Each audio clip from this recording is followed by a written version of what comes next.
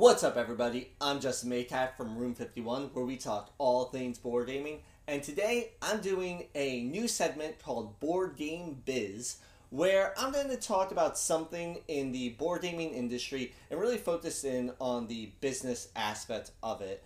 And this is kind of coming from me being a business student in college, and after finishing my Bachelor's of Business Administration, I'm still fairly passionate about looking at different business aspects. Today, I'm focusing on one of my favorite companies in board gaming, which is Stonemaier Games, and I want to hone in on one of the things I think has made them extremely successful, which is their brand management. Brand management is just how you're managing your brand. So it's specifically for Stonemaier Games, it's how they are going to really manage what people think about and how consumers react when they see their logo and when they hear the name Stonemaier Games. And anything that kind of falls into that huge umbrella is brand management. And I think Stonemaier has done an extremely good job of brand management, specifically in the concept of brand experience.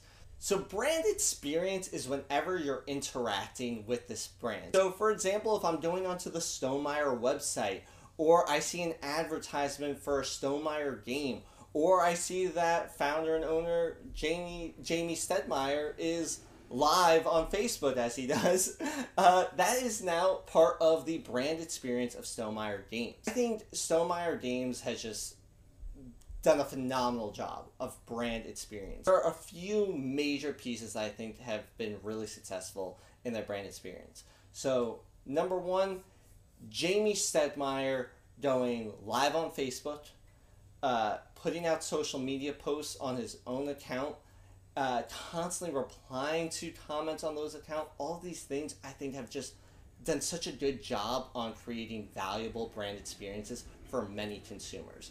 So an example of that is when he does go live on Facebook live chat, he is there for an hour and he answers every consumer question, no matter how big or small, generally speaking at least. I mean, all the time I'll pop in there and I will ask something super Stonemaier related or has nothing to do with board gaming, and he always answers it to the best of his ability, and he does that with a whole bunch of other people, and I think that's extremely valuable. It kind of allows Jamie to just feel like your friendly neighborhood designer, instead of feeling like this major monolith publishing company. I think about this when I think of Z-Man Games. I have no clue who runs Z-Man Games. I have no clue what any of the people behind Z-Man Games. And by the way, that's not an attack on Z-Man Games. It's just, to me now, Z-Man Games feels like this big organization that I know nothing about on the interior. But Stonemaier, instead, I feel like Jamie lives down the block and I can go grab a cup of coffee with him and talk about what's going on with Stonemaier Games. I do want to add one thing to this, though overall I think the community that Jamie has built online through social media, the blog posts, all this stuff, he's really become a part of the board gaming community and talks about other publishing companies' games. You know, he talks about his competitors essentially, and I think that overall it has had a very positive effect of him doing this. The negative side of this is now the Stonemaier brand is heavily tied to Jamie Stegmaier.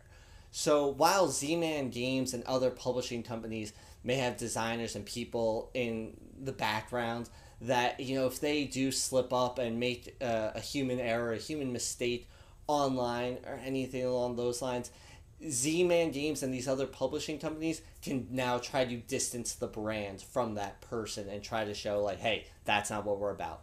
Stonemaier Games would have a very particular problem on their hands, and every time Jamie does do any type of mistake that's happened in the past where he's done some lashback over decisions made, possibly ways things were said, these types of things causes a bit of a fragility to the Stonemaier brand. Now it's so dependent on Jamie kind of keeping sharp and kind of, you know, trying to make sure that he does stay very conscious of how he's speaking, because at the end of the day, the business he's running is so heavily tied to him that if his public image now looks really bad, it's going to be very hard for Stonemaier Games not to look really bad.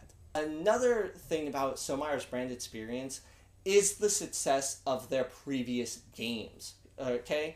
So, yes, a successful game kind of comes down to product management, which is a bit different from brand management, but the previous success of their games can start to bleed into brand management. Stonemaier Games has 3 games in the top 100 on BGG. Now, as a consumer, especially if I'm not as familiar with Stonemaier Games, and I go and look up Stonemaier Games, I land on their BGG page, and I see 3 of their games is in the top 100, I now know that's a successful company that has created successful games in the past. And that does add some value. Another thing about Stonemeier's brand experience, and again, this does kind of go into a bit with product management, is they really know what they're about. So what I mean by that is they're very targeted in what types of games they produce. If you go onto their website and you look up how to submit a game, there's like 12 golden rules that you have to, well, not have to follow, you can submit whatever you want, but it's essentially saying, we really suggest you follow these 12 things, because that's the kind of game we want. And to summarize it a bit, they want about a mid-weight Euro game that takes about 1 to 2 hours and sits more than 4 people, right? So that's why a lot of their games will play at 5 or 6. And all of their games are these mid-weight Euro games that really are, Jamie has described it as, he doesn't want any side salads. He wants his games to be the main course for Stonemaier Games. And the reason why that whole product focus is so important is now you can really target your brand experience to that. So an example of that is the Stonemaier name. When coming up with the Stonemaier name, they wanted the name to sound kind of German. Well, lucky for them, Jamie's last name is German rooted, so they took the Meyer from it, and Alan Stone, the other co-founder, just added Stone to the beginning, creating Stonemaier. And that does sound like a Eurogame company to me, and I'm sure for a lot of consumers it does as well. And being so focused on the type of market that you're going to try to appeal to allows you to create this very catered brand experience to allow, okay, we want people that we think would play mid-weight Euros, which is a lot of gamers in my opinion. And so how do we cater those experiences? I think that has, in a lot of ways, they've really gone with that, and Stonemaier has been able to use that strategy to their benefit and create value. Now, I keep mentioning how it's creating value with all these different brand experience things. How is that creating value? That's with a concept called brand equity now.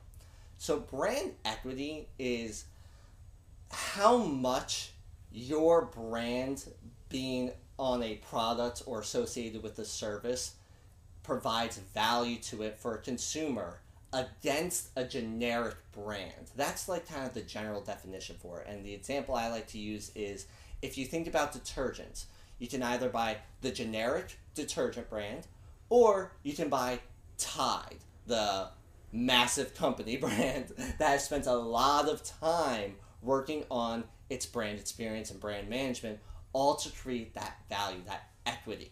So when you're in a store, you might be willing to spend $2 more on Tide versus the generic brand.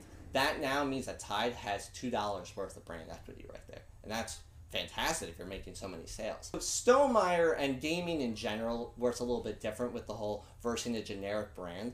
But the way I like to think of it is when Stonemaier releases a game, how much money are consumers willing to spend on that game versus if an unknown company had released that exact same game. Alright? And the reason I bring up that scenario is because I'm thinking of the game they just released, Red Rising. The standard edition of the game, $40. Do I think that's a bad price? Not at all. But everybody in the comments were saying $40 is a steal. $40 is such a great price for this Stonemaier game. They couldn't believe that was $40. There's so many comments talking about this. But if some unknown company had released the same game for $40, you would not be seeing so many social media chains and comments talking about $40 for this game. There's no way we all got it. No, because it's an unknown company that hasn't built up its brand. It hasn't had enough brand experience yet to provide it with that equity. Actually, I think a lot of consumers for unknown companies might be a little hesitant to drop $40 on this game. Are you crazy? There's so many competitors out there that I'd rather drop $40 on. Why would I drop $40 on? But I'll wait for reviews. But no, you got Stonemaiers doing so many pre-order sales now because they dropped the game at $40, which so many people are now thinking, oh wow, that's such a great price. And I really think that's where Stonemaier's brand experience has created this value. It's getting consumers now to spend money on their games when if they were this unknown company that didn't sustain that quality of a brand, they might not be. I do want to end this off with saying I don't think that Jamey Stegmaier and Stonemaier Games are sitting there at their desk going, ha ha ha, yes, now we will make them spend so much money. No, I don't think that's what's happening. I mean, obviously, they're running a business. Yes, they want sales, and yes, they want to make money. That's the ultimate goal of a business. But I think that the whole brand experience and everything is really how they want to run the company. They could be doing different tactics. They don't have to be that transparent with everything, and they can probably still be taking on different tactics to have maybe a similar brand equity. I do believe this is just how they decided to run the company because that's how they wanted to run the company, and I think that I think that it's a good way to run their business. They're extremely transparent, and with that providing them value, I say kudos, have fun, that's awesome. Let me know in the comments below what you think of this whole Stonemaier Games brand experience, brand equity concept. If there's any board gaming companies that you think provide a great brand experience and it might contribute to their brand equity, definitely let me know. Alright, until next time, this has been Room 51.